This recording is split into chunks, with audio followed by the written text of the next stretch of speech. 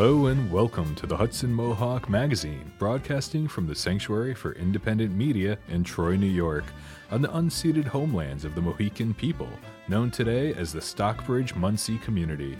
I'm Vinny Damapolito. And I'm Cale McPherson. Today on the Hudson Mohawk Magazine, we first Mark Dunlea reports on a report by NYPIRG on small claims court. Mark talks to the attorney Russ Haven of NYPIRG to tell us more. Then Pete Tridish tells us about his work maintaining radio stations and working on radio stations in Alaska. Later on, Brea Barthel heads to the Troy Public Library to talk to Carol Roberts on youth books for Black History Month. After that, Avery, Stempell, and Joe Mckay joins us to tell us about psilocybin event coming up at the Linda. Finally, founders Jamaica Miles and Shawn Young of the Schenectady's All of Us marked the start of Black History with the first Focus Friday broadcast of 2024. All that and more. But first, here are your headlines. A freight train derailed in the village of Valley Falls in northern Rensselaer County Wednesday night, sending 10 cars off the tracks and 2 into the adjacent Hoosick River. Vegetable oil and plastic beads spilled into the river. A lawsuit filed in federal court is seeking to overturn New York's ban on out-of-state concealed carry permits, arguing that it violates the Second Amendment rights. The plaintiff have concealed carry licenses in their home states and are able to use those permits to carry firearms in many other jurisdictions. They contend that New York State is the only state in the nation that do not recognize gun permits from other states. The Times-Union reports that 176 workers at the Kesserling nuclear site in West Milton since 2012 will be gone by this spring. The government-owned Kesselring site is used to train Navy personnel in the operation of nuclear-powered submarines and aircraft carriers. Newport News Shipbuilding was hired to refuel the site's reactor by installing nuclear fuel rods and to perform other work on the site. Albany police are investigating the city's 4th homicide in the 5 weeks of this year. 34-year-old victim died after he was shot late Wednesday on Ontario and First Street. The police claim that the victim was involved in several physical fights throughout the day. Robert Conway, a former mayor of the city of Troy and a longtime fixture in the local Democratic Party, recently died. The Times-Union reports that 2 months after a judge dismissed a murder indictment against him, felony-turned-anti-violence activist Dante Mitchell is facing new charges alleging he tried to killed a different person in the same incident in Cohoes. Mitchell served more than 2 decades in prison due to a string of armed robberies, but his sentence was commuted due to his advocacy work while imprisoned. And that's it for your headlines. A NYPIRG report on small claims courts found that while nearly 80% of claimants said they had won their cases, nearly 75% of the winners failed to collect a cent of their judgments, worse than when NYPIRG did its first survey 4 decades ago. Small claims courts cases include tenant-landlord disputes, homeowners' issues with contractors, wage theft, and consumer ripoffs. Attorney Russ Haven of NYPIRG discusses the report with Mark Dunlea for the Hudson Mohawk Magazine. We're talking with Russ Haven, an attorney with the New York Public Interest Research Group, and they recently put out a report on the small claim court, which is where people go to basically deal with low-level disputes, though important, things like landlord and tenants and problems with contractors, sometimes with wage theft. So, Russ, can you give us an introduction to this report and what you found? Sure. So NYPIRG's recent report, Small Claims, Small Changes, looked at the experience of people using the City of Albany Small Claims Court in calendar year 2021. And as it turns out, we had done a similar report back in 1978, so some 45 years or so ago, called Nowhere Else to Turn, where we surveyed people's experiences using the small claims court back in the 70s. So we had somewhat of a basis of comparison, and we wanted to see how the small claims court, or the people's court as it's often called, was doing. Well, one of the things that apparently you found out is that even when people win, unfortunately, they have a hard time actually collecting on their judgment. Yeah, this is the Achilles heel of the small claims court process. And as we say, winning isn't everything when it comes to small claims court. So what we found in the recent survey of litigants or parties using the small claims court in the city of Albany, we found out that while a substantial percentage of the parties who filed their claims won, 80% of the folks we were able to survey, we found that 75% of them collected no part of their judgment.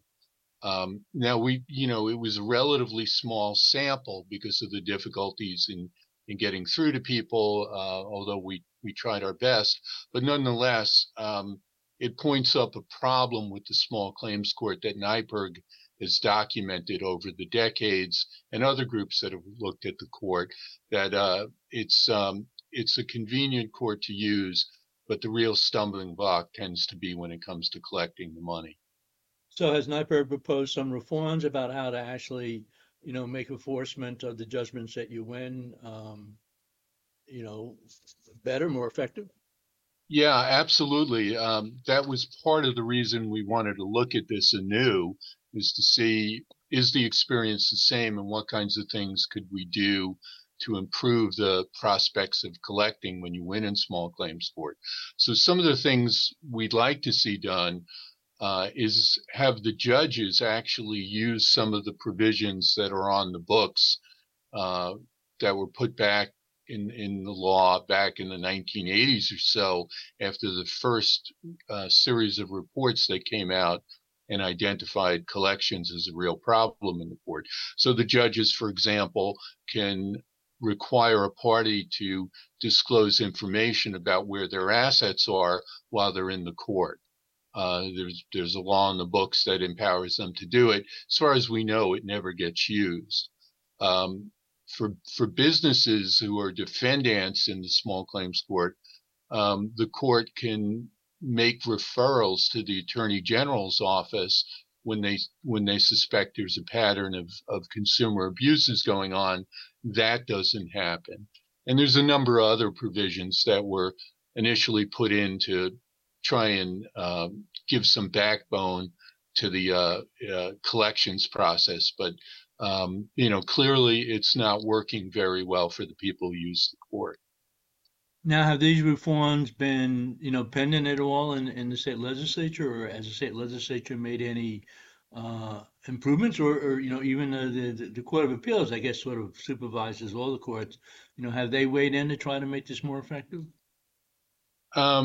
Not really. I mean, the small claims courts, because lawyers don't practice there, because the judges are rotated in and out, we tend to think it's not given the attention it deserves in the court system. The legislature did make one key change a few years ago, made it somewhat easier to collect a security deposit that was wrongfully withheld by a landlord. And that proposal had been kicking around the legislature for decades. It was one of the bills that Assemblymember Richard Gottfried had introduced. He was in the legislature for some 50 years, and he was actually able to get it over the goal line in his last year before he retired. But even that needs some tweaking. But specific laws on collections, we've got some bills pending. NYPIRG's looking to work with legislators to try and introduce some additional reforms that would increase the chances of success. Now, you can't get blood from a stone. So if you sue somebody in small claims court and they're so-called judgment proof, which means their only source of income is something like Social Security, or they're on public assistance and they don't have any real assets, those folks you can't do much about unless their prospects change. But we do believe with more information, with more help from court personnel, with access to information about where people may have assets, you could really boost the success rate when it comes to collecting your money in small claims court.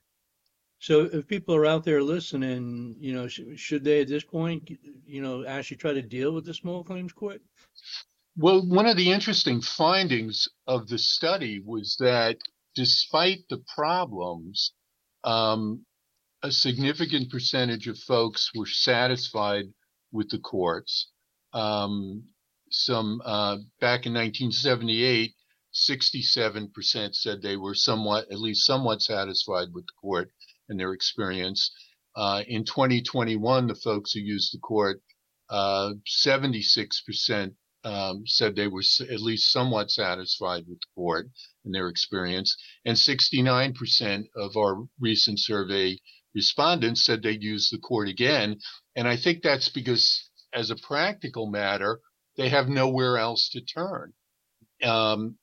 Small claims courts by definition are in New York State, $10,000 or less. That would be the highest level you could sue for, but that's only in New York City. In the City of Albany court, you could sue for up to $5,000, and you're not going to get an attorney to take the case. And even if you did, financially, it's not a winning proposition, because by the time you pay the attorney, you'll have no money left to cover, what you had recovered, your losses. So we need to make this court better. And in addition to the other reforms I mentioned, more court personnel available to talk to people and assist them would really help, because there's been a big cut in the courts over the years in terms of court staffing, and it's felt with the move to automation and all, it's just harder for folks to actually talk to a live person when they need help. And I'd expect that some people, do like the situation where they get to talk to a landlord or somebody else they're having a dispute with in front of a judge, because everybody then tends to be on best behavior and may agree to do things, irrespective of whatever, is the final judgment. If people want to take a look at this report on NYPIRG website someplace. Sure. Let me mention two things. NYPIRG's website, where you can get this report, and the other is for anyone who is interested in getting assistance using the small claims court. NYPIRG runs a consumer helpline called the Small Claims Court Action Center. We provide free assistance. We don't provide legal advice or courtroom representation, but we can help people navigate the system and understand it. So the NYPIRG website is at www.nyp as in Peter, NYPIRG as in nypirg.org. And if you need help with the small claims courts, you can call our toll-free number 800-566-5020. Russ Haven, NYPIRG, and this has been Mark Dunlea for the Hudson Mohawk Magazine. Thank you, Mark. And for more news stories, climate stories, you can check our website at mediasanctuary.org. Next, we turn to an archival interview with Pete Tridish, a technician for community radio stations. He spoke with our own Kaylin McPherson and David Moore about his work using renewable sources for radio power and how important radio is to staying connected. Pete Tridish was a member of the founding collaborative of Radio Mutiny, 91.3 FM in Philadelphia, and the founder of the Prometheus Radio Project. Pete Tridish goes around the community helping community radio stations like Hudson Mohawk Magazine with engineering need to get on the air. We welcome Pete Tridish to talk about his work in helping other community radio stations. So great to be here. Thanks a lot for having me. So I guess to start, tell us a little bit about yourself and what do you do at these radio stations when you go to help them out? Well, one thing about radio is that unlike the internet, it involves antennas and towers and lots of wires and cables and things, and they take some maintenance. Now, not that the internet doesn't have all those things, but those things are kind of made, invisible to us, and they're sort of behind the ownership of, the big platforms and whatever. But, when I was starting getting involved in this, there was a real important thing that we thought as people involved in making media was that ownership of the platform was very important, that you didn't want anyone to get between, the community media organization and the listener, and the people that were trying to listen to it, and that's a real different thing than, say, something like Facebook, where you write a post, it goes into a mysterious black box. Maybe it comes in, maybe it doesn't. Maybe 100 of your friends see it, maybe 3 of them see it. No one knows. It all just, whatever's best for Facebook's advertising is what comes out of it. With community radio, your voice goes straight into the transmitter and it goes out over the airwaves, and then people pick it up, and nobody can get in the way of that unless someone turns the radio off. Or there's a glitch in the system, which is what you do. Yeah. So it's my job to sort of figure out, right now we're trying to figure out, sometimes y'all are having some silences when the computer kicks off, or there's a transmitter out there that's part of Hudson Mohawk Radio that's up in a tree. So sometimes a branch falls on it. So all kinds of things can happen. So one of your projects happens to be up in Alaska, and you're trying to take this radio station and update their systems as well, but also try to convert them to clean wind and solar. So tell us a little bit about that. That's it, exactly. Yeah, our station, the station that I'm working with, is called Raven Radio, and it's in Sitka, Alaska. And that is a booming metropolis of 8,000 people in Sitka, Alaska.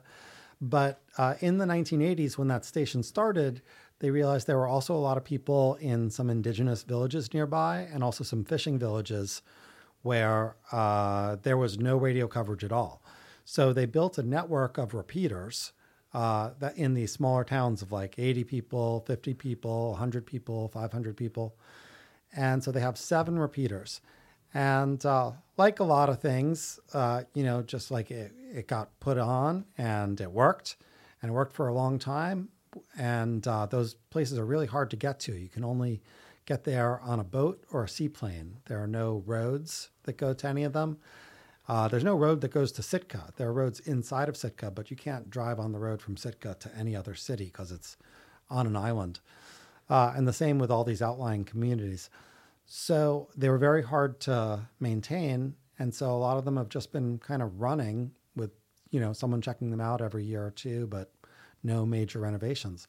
So the station decided it was time to do an update of everything so that they could be reached by internet. They could be troubleshot when things gone wrong. I would say right now, like out of the 7 repeaters at any given time, like 4 or so are working. And it's too bad because it's a lifeline to those communities. So anyway, what we're doing is while we're replacing the transmitters, we're replacing the antennas, and while we're at it, one of the biggest issues in Alaska is energy. It's ironic because so much oil and gas is mined there, or is drilled for, but in fact, all the oil that comes from Alaska has to go down to Seattle to get refined and then shipped by boat back up. So gas is $10 a gallon there. And a lot of these villages, they only get 1 diesel shipment per year. And so they're very conscious of like every watt that they use.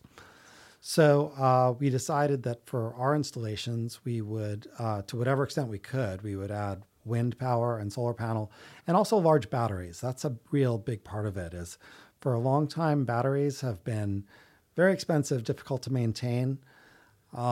But in the past couple of years, as a result of electric cars and some serious industrial policy in China and some other things, lithium batteries, which are just so far superior, are becoming not cheap, but possible, Yeah. I think we spent $7,000 on a battery bank that probably like 20 years ago would have been much less good and probably would have been $30,000 or $40,000. So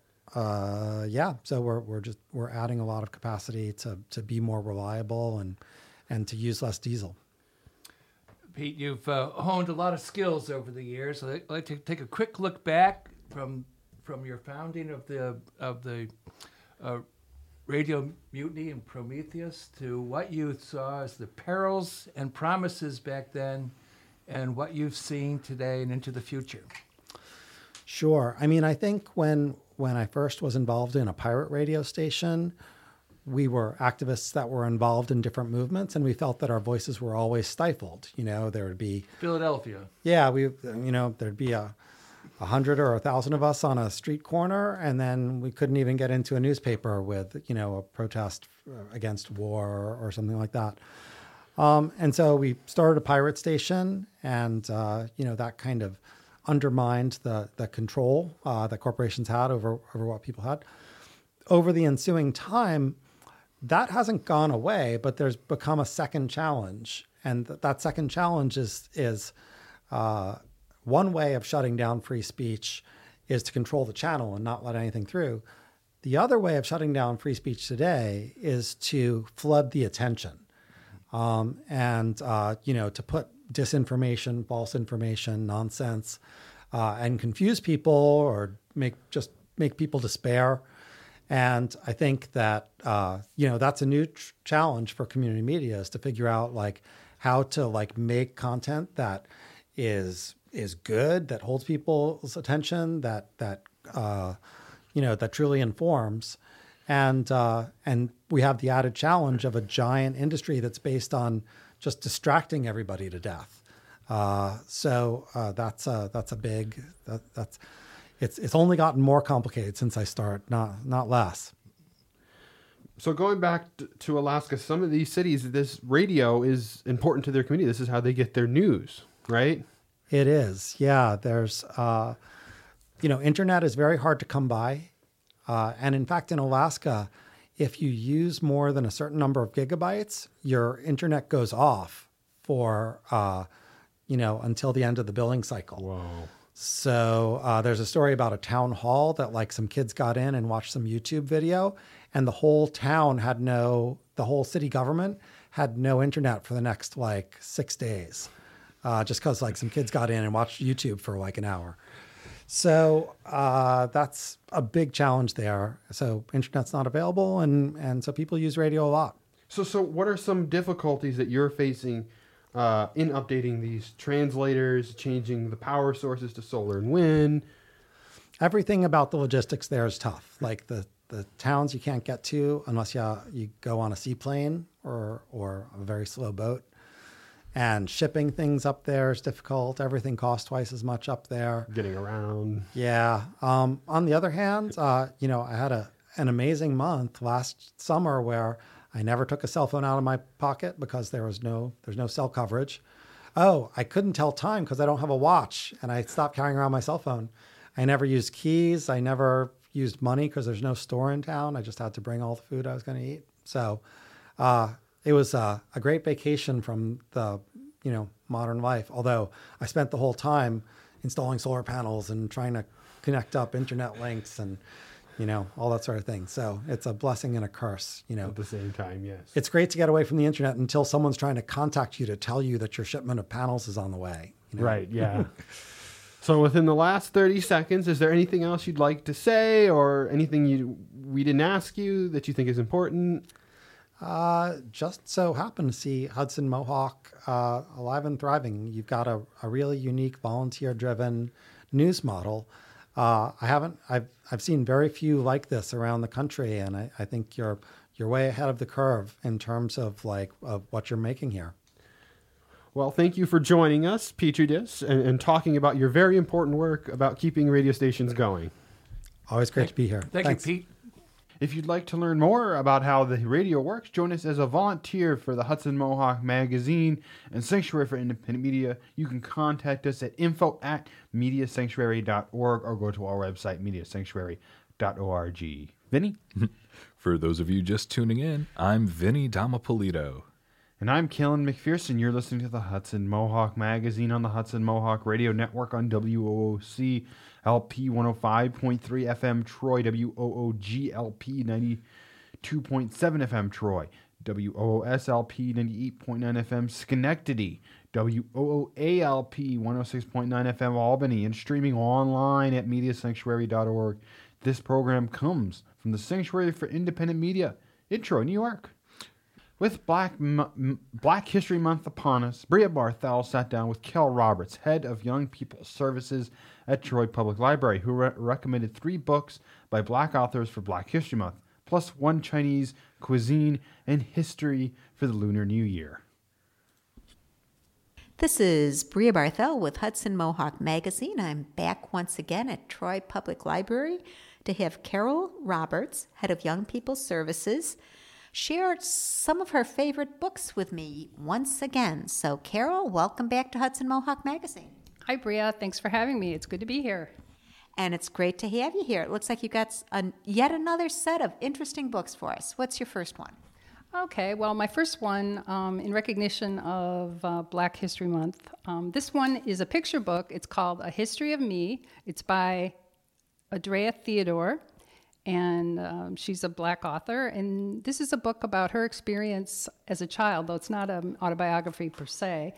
It's about her experience as a kid and learning about Black history and being the only person of color in her class. History, interestingly enough, repeats itself when, well, this is what inspired the book. Her daughter had come home from school and was talking about the same experience of being the only person of color and learning about slavery and how awkward that felt for her. So this is Andrea's story about when she was a kid and went through this experience. One interesting thing it brought up in the book is the idea that people of color are defined or should be defined by what they do and how they persevere and other qualities, not just the fact that there's a history of enslavement among their ancestors. One scene that really made an impression on me was there's a picture of her walking home from school with a violin case, and this boy, a white boy, says to her, "Boy, if it wasn't for Lincoln, you'd still all be our slaves." And what she wanted to say to him was, "Is that all you see when you look at me?" Also, what's lovely in this book are the illustrations. Front and center on each page, you see either the girl herself or you see one of her ancestors. And lots of bright colors. And I love this. There's a scene in the book where, she's got a starburst background and she's wearing bold colors, bright yellow boots, and she's got her fists held up to the sky. And this is like a superpower. And with her pigtails flying in 2 different directions. Right. And, she's, symbolically, of course, she's taking her power back. It's not a long book, and it's written so it seems like it's in verse. What age group or reading level would you say this is for? I would say kindergarten to 3rd grade, so 5 through 8. And is that technically a picture book, or it's on the sort of halfway between picture and chapter, or how would you define it? I would say it's a picture book for a slightly older audience. Great, and that's A History of Me by Andrea Theodore with illustrations by Aaron K. Robinson. And your next book? This is a YA romance called Opposite of Always, and this is written by Justin A. Reynolds. It's a what romance? YA.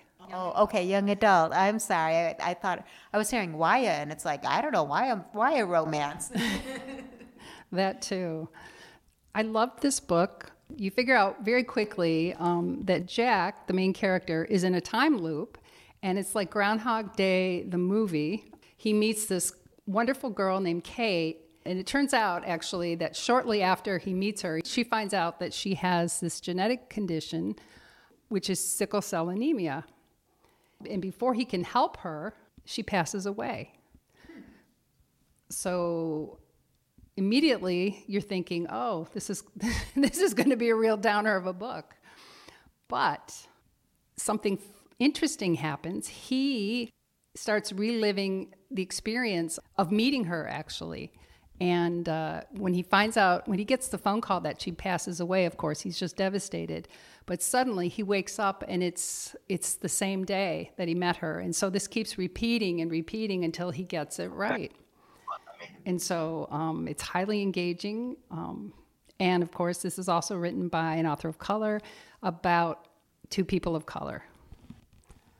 Okay, so that's Opposite of Always by Justin A. Reynolds, and it's a young adult book. Yes, not to be confused with Jason Reynolds. I don't know who Jason Reynolds is, so I have no chance of confusing them. And your next book? Okay, the next book that I have is called Ellie Engel Saves Herself by Leah Johnson, and this is another book about a black protagonist written by an author of color. And it's a coming-of-age story of a 12-year-old queer black girl who has a secret crush on her best friend. And if you asked her, Ellie would tell you that she's just an average girl. But we come to find out that she's anything but ordinary. And there's an earthquake in her town, and she wakes up that morning after the earthquake feeling weird and different, even more so than you would for having gone through that. She discovers upon waking that her pet fish has passed away. And so she decides to have a eulogy for him. And when she touches him during the ceremony, he springs back to life. And suddenly she realizes she has superhero powers. And so she has to come to terms with her responsibility and the understanding that there is a cost involved. So now she has this superpower ability to bring dead things back to life, but it's not free. So it's a wonderful coming-of-age story. What else can I say? I loved it. Also nice to have a story about kids who are exceptional. I like the title. The cover of the book says, Ellie Engel Saves the World, and then the words, the world, are crossed out, and in sort of a script, herself. Right. And of course, she's a 12-year-old girl, and 7th grade is a very challenging time for anybody, but I think there's a lot of kids that would be able to relate to that. Okay, and then the final book? This is called Chinese Menu, The History, Myths, and Legends Behind Your Favorite Foods. And this is by Grace Lynn, who is from Central New York and is also a Newbery and Caldecott honor author. She's written a lot of substantial books for young people. And that's a nice selection for Lunar New Year coming up. Yes. Well, I liked this book a lot because it's just chock full of interesting information. And when you get done reading this book, you just want to have Chinese food.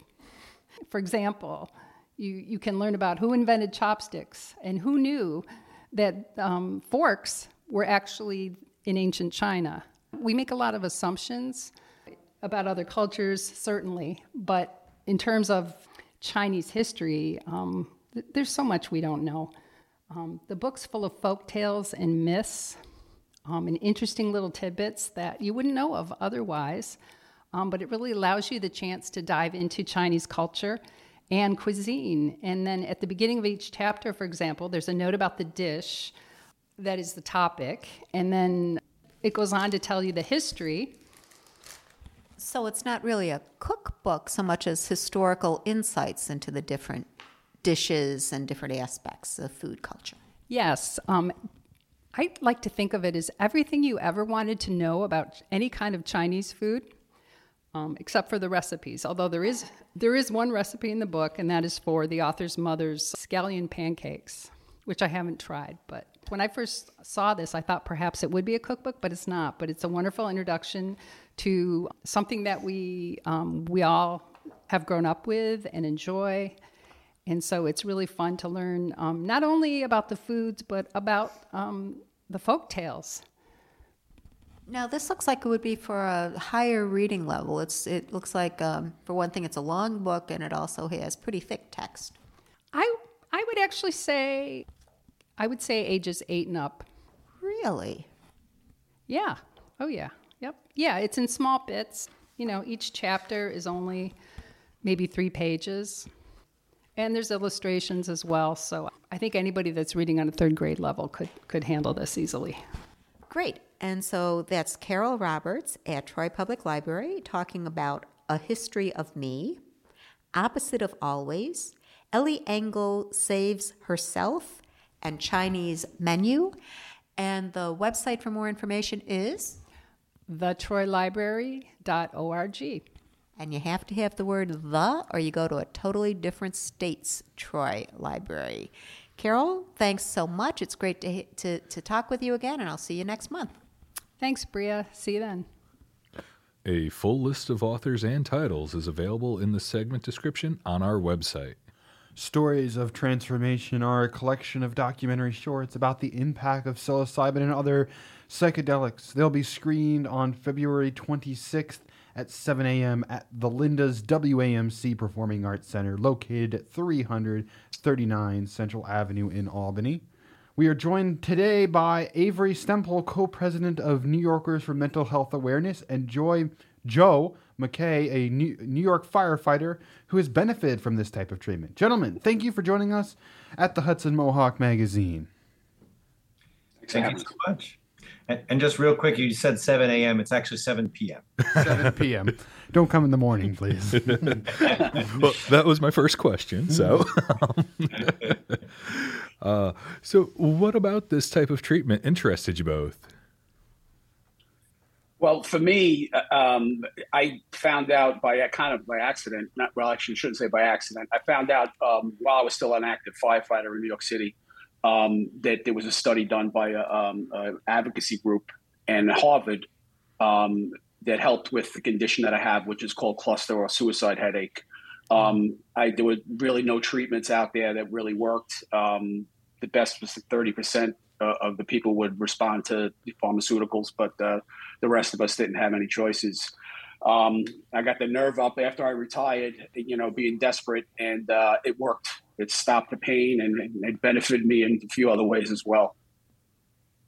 Yeah, and I have a culinary mushroom farm in Troy, and one of the reasons I got involved is the sheer number of people who came in often begging for help, not because they wanted it for recreation, and I do believe that recreation is a step towards wellness, but often for, hey, my daughter is suicidal and none of the medicines that they've prescribed have worked for her, or my father is dying in hospice and he's suffering from end-of-life ennui, and I've heard that this works. And unfortunately, we cannot provide any of that medicine at this point, which is why I got involved in advocacy, because I do feel that with the right guardrails and the right education, that people can use these natural medicines to help heal and for their well-care. But ultimately, no one should be criminalized for their attempts to heal. Oh, absolutely. And isn't it true that this kind of a treatment is generally a little bit safer than pharmaceuticals can be, at least when it comes to side effects and things? Yeah, Avery, you want to get on it? Well, I mean, safer is relative. Psilocybin-containing mushrooms don't have any addictive components that we know of so far, and they're highly non-toxic, so you can't overdose on them. You could spend much more time than you may want on an experience, but that's neither here nor there. But that's one of the reasons why education is so important, and we want to make sure that people are understand the impact of their choices and how they're applying the medicine to their situations. Yeah, and as far as the other treatments go for this condition, for cluster headache, some of them are pretty nasty as far as side effects go. Psilocybin mushrooms occur naturally. I believe that you could eat a truckload of them and there's no toxicity to them at all. Whereas some of the pharmaceuticals that had been prescribed, aneurysm and cardiac issues as well were two of the big ones, but there were quite a few other side effects. Who would you suggest this kind of a treatment for? Oh, goodness. Well, I mean, the number of symptoms that psilocybin-containing mushrooms have proven to help range the gamut from irritable bowel syndrome to post-traumatic stress disorder. So it really is, some people are taking it for pain management and inflammation, and some people are taking it for cognitive disassociation and trauma. So it just runs the gamut. Wow. I've heard about the psychological. I did not realize it was actually viable for things like IBS and other physical issues. Chronic pain. There are a lot of studies right now with chronic pain and psilocybin mushrooms. Currently, there's a study that's been ongoing up at Yale with psilocybin mushrooms for cluster headache and migraine as well. And there's promising results as of today. Yeah, if you're interested in the pain management aspect, you can go to the Cluster Busters organization has some great research on their website, and that's clusterbusters.org, I believe. Correct. If I'm wrong. And we have, our website is NYMHA.com. So it's New Yorkers for Mental Health Alternatives. And we have some other testimony from Jesse Gould, who is a veteran, and he, talks about how he has benefited and processed his trauma using psilocybin-containing mushrooms. And I'll tack on to that Jesse has started an organization, and there are a few of them out there that send veterans out of the country to get this treatment because it's illegal here, and that's wrong. That we send our veterans, we send our soldiers off to war, and when they get back, they're not taken care of here, and they have to rely on charitable organizations to take care of their post-traumatic stress. Yeah, and that's one of the main things that we're looking to change, is make sure that we are helping the mental health crisis of our returning veterans by providing various avenues for healing. So, and these medicines that promote neuroplasticity have proven a lot of, very useful in allowing people to process their trauma with therapy and move on. So there is some amount of preparation and then experience and then integration that's required to really heal from these situations. Well, I remember when I was in school, they always told me, don't do magic mushrooms, and there are all these bad things behind them. So do you have any of these preconceived notions about these bad things coming from magic mushrooms? No. No. A lot of it was hype with the drug war. There was a lot of research done prior to the Nixon administration proving that psychedelics helped with various conditions like phantom limb pain is just one of them that comes to mind off the top of the bat. Korean War veterans coming back with phantom limb pain, having an arm or a leg missing, were being treated with LSD, and they had tremendous success with those treatments at the time. So there were plenty of other conditions that helped. And I will definitely admit that there is not no risk, but the risk really comes from what you are yourself processing, and a lot depends on your set and setting.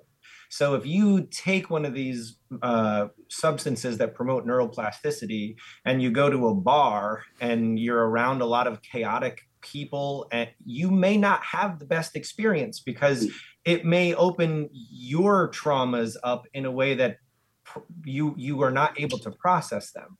And so if you take a substance like this that is hugely impactful on your emotions and your way that you're processing things without guardrails, that's where the difficult situations arise. So it's about education, and we are engaged in disentangling the misinformation that the last 30 years plus have woven into the just say no culture.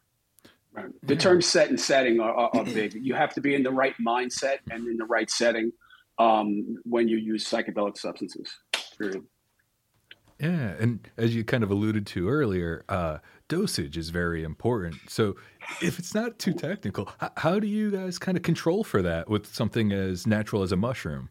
Sure. Well, that is one of the things that we are trying to pass legislation in order for better testing or testing at all of these medicines. Just like cannabis, just like alcohol, cannabis tests for CBD and THC, and alcohol tests for alcohol content. There are ways to test how strong, how much psilocybin and psilocin and bacticin are in each of the mushroom products. That doesn't exist right now in the gray market that we currently work through. And to be able to provide safe dosing, we need to create ways that people can have access to that technology. And right now, without it being just a Schedule 1 substance, and with no medical use acknowledged, there's no system set up to help people understand what it is that they're taking, because there's over 250 mushrooms that contain psilocybin, and all of them contain it to different amounts. And so you can take a handful of one and be totally fine, or you can take one of another and have a very involved experience. So this upcoming event, what can people expect at this event? Well, it's the group Reconsider gathers people from all walks of life, first responders, veterans, medical professionals, and they showcase stories of transformation, like myself, who, basically psilocybin changed my life. It helped me with, was a treatment for cluster headache. It also helped me with post-traumatic stress and an opioid addiction that I picked up after I retired. And my story is just one of the many people out there that have benefited from psilocybin, and this is a showcase of from four different perspectives, and looking forward to it. Yeah, and the subjects of the films will be there, as well as the filmmakers, as part of a panel, so that people can ask questions and get some answers too. So we'll show the movies and then also have a panel. Within the last 30 seconds, is there anything else that was left unsaid, and where can more people find more information about what we talked about today and the event? Sure. Follow our Instagram at NY Psilocybin Action Committee. That's all one word. And February 27th, the Tuesday after the screening, we will be occupying the hallway at the Legislative Office Building and speaking with lawmakers. And so if you're interested in helping us move this issue forward, please come and talk to lawmakers and tell them why this is important. Reconsider.org. You can go to that website as well. Nice. All right. Excellent. Well, thank you both so much for joining us. And just for the listeners, the screening will be happening on February 26th at 7 p.m. Hopefully, we'll see you there. Fantastic. Thanks. Thank you so much. You're welcome. And moving right along to our final segment, Schenectady's All of Us marked the start of the Black History with the first Focus Friday broadcast of 2024. Founders Jamaica Miles and Shawn Young spoke on Facebook Live as they kicked off a month where they were planning a whole series of Black History talks and online forums. In this excerpt, they discussed the ways that Black History is happening now and how the events around the world have an impact right now here in the capital region. We also, as a people, as Black people, often stand up for injustice anywhere, right? That's right. It has not been a new thing for us to recognize that when imperialism and white supremacy is impacting folks in other places, we should be as loud and as vocal speaking out against those things as when it's happening directly to us, because indirectly it impacts us when it happens someplace else. That's absolutely right. And there's a long history in our community and people fighting for liberation, Black liberation, that also recognize the importance of fight for liberation everywhere, right? Yeah. That's an injustice anywhere. There's injustice everywhere. Absolutely. I feel like that's been our MLK quote for 2024. And maybe rightly so, considering the public awareness, right? Because not that it wasn't happening before, but the public awareness of what's happening in Palestine, what's happening in the Congo, what's happening in Brazil. And so I think that statement, about injustice anywhere and this conversation about the fight for Black liberation and solidarity is timely. And the history of Black folks going and paying attention is not new. Malcolm X traveled to Palestine. Angela Davis still talks about Palestine to this day, right? Yeah. But also spoke about it back in the 60s, recognizing that the colonization and settler mindset that was happening and continues to happen in Palestine is not all that different from what happened on this land here. And the connectedness between the Western countries, the Western powers, and their support of Israel shows that further impact on our lives. I think the parallels, I mean, it's obvious in many places, including the United States and Canada and Australia and all places across the world that have been dominated by European powers, right? And I think that, you know, this last bastion of it exists in that way in Palestine, right? In Israel. This whole entire creation of the Israel state is a part of like what this long history of settler colonialism has been. We're talking about government powers, right? And its ability to displace, to arbitrarily remove, and to take over, you know, lands once belonging to other peoples. And the Black folks in America that many look to as bastions of the fight for human rights, that they lift up their name, are the same individuals that have spent years and speeches and dissertations about why the state of Israel needs to stop what it has been doing, and that the people of Palestine are as deserving of humanity as anybody else. The Student Nonviolent Coordinating Committee, commonly known as SNCC, published The Palestinian Problem, Test Your Knowledge. That was back in 1967. The Black Panther Party also shared information that was coming directly from Palestine back in 1969. Muhammad Ali, that's a name folks know, that they would recognize, visited a Palestinian refugee camp. Desmond Tutu, Angela Davis, the list goes on, and creating this solidarity that exists in some very concrete ways. The Black for Palestine Network, Dream Defenders working with Black Lives Matter. And what happens here is also reflected and supported over there. Palestinians stood up for Ferguson. As a matter of fact, it was Palestinians that shared information with folks in Ferguson on how to deal with tear gas made in the U.S., used in Palestine. Really? Yes. Didn't know that. Yeah. I didn't know that. So that, like, literal connections of we're both being bombed with tear gas made in the U.S. and Palestinians reaching out and saying, hey, here's some information because we literally know what you're feeling. The exact same agent used on you is being used on us. But what does that mean for folks on Hampton Hill, Arbor Hill, over in Troy? Why should folks care that there's a connectedness between the U.S. and Israel? I mean, on one mind, I can see very clear how someone would be like, well, that's not my problem. I've got to find these jobs. I got to find a place to live. When you're talking about systems, though, right? Systems of oppression. Many of the parallels become more real when you look at these fights in that way, right? Yeah. When you think about the fact that we're working off of MacBooks right now, right? The iPhones, right? Like, where does the minerals that we need to make these things function come from, right? So we're a part of it. Same thing that's happening here. Just thinking about this month and Black History 365, there's still a lot of things that we need to get done here. Wages need to increase. Housing needs to be more available.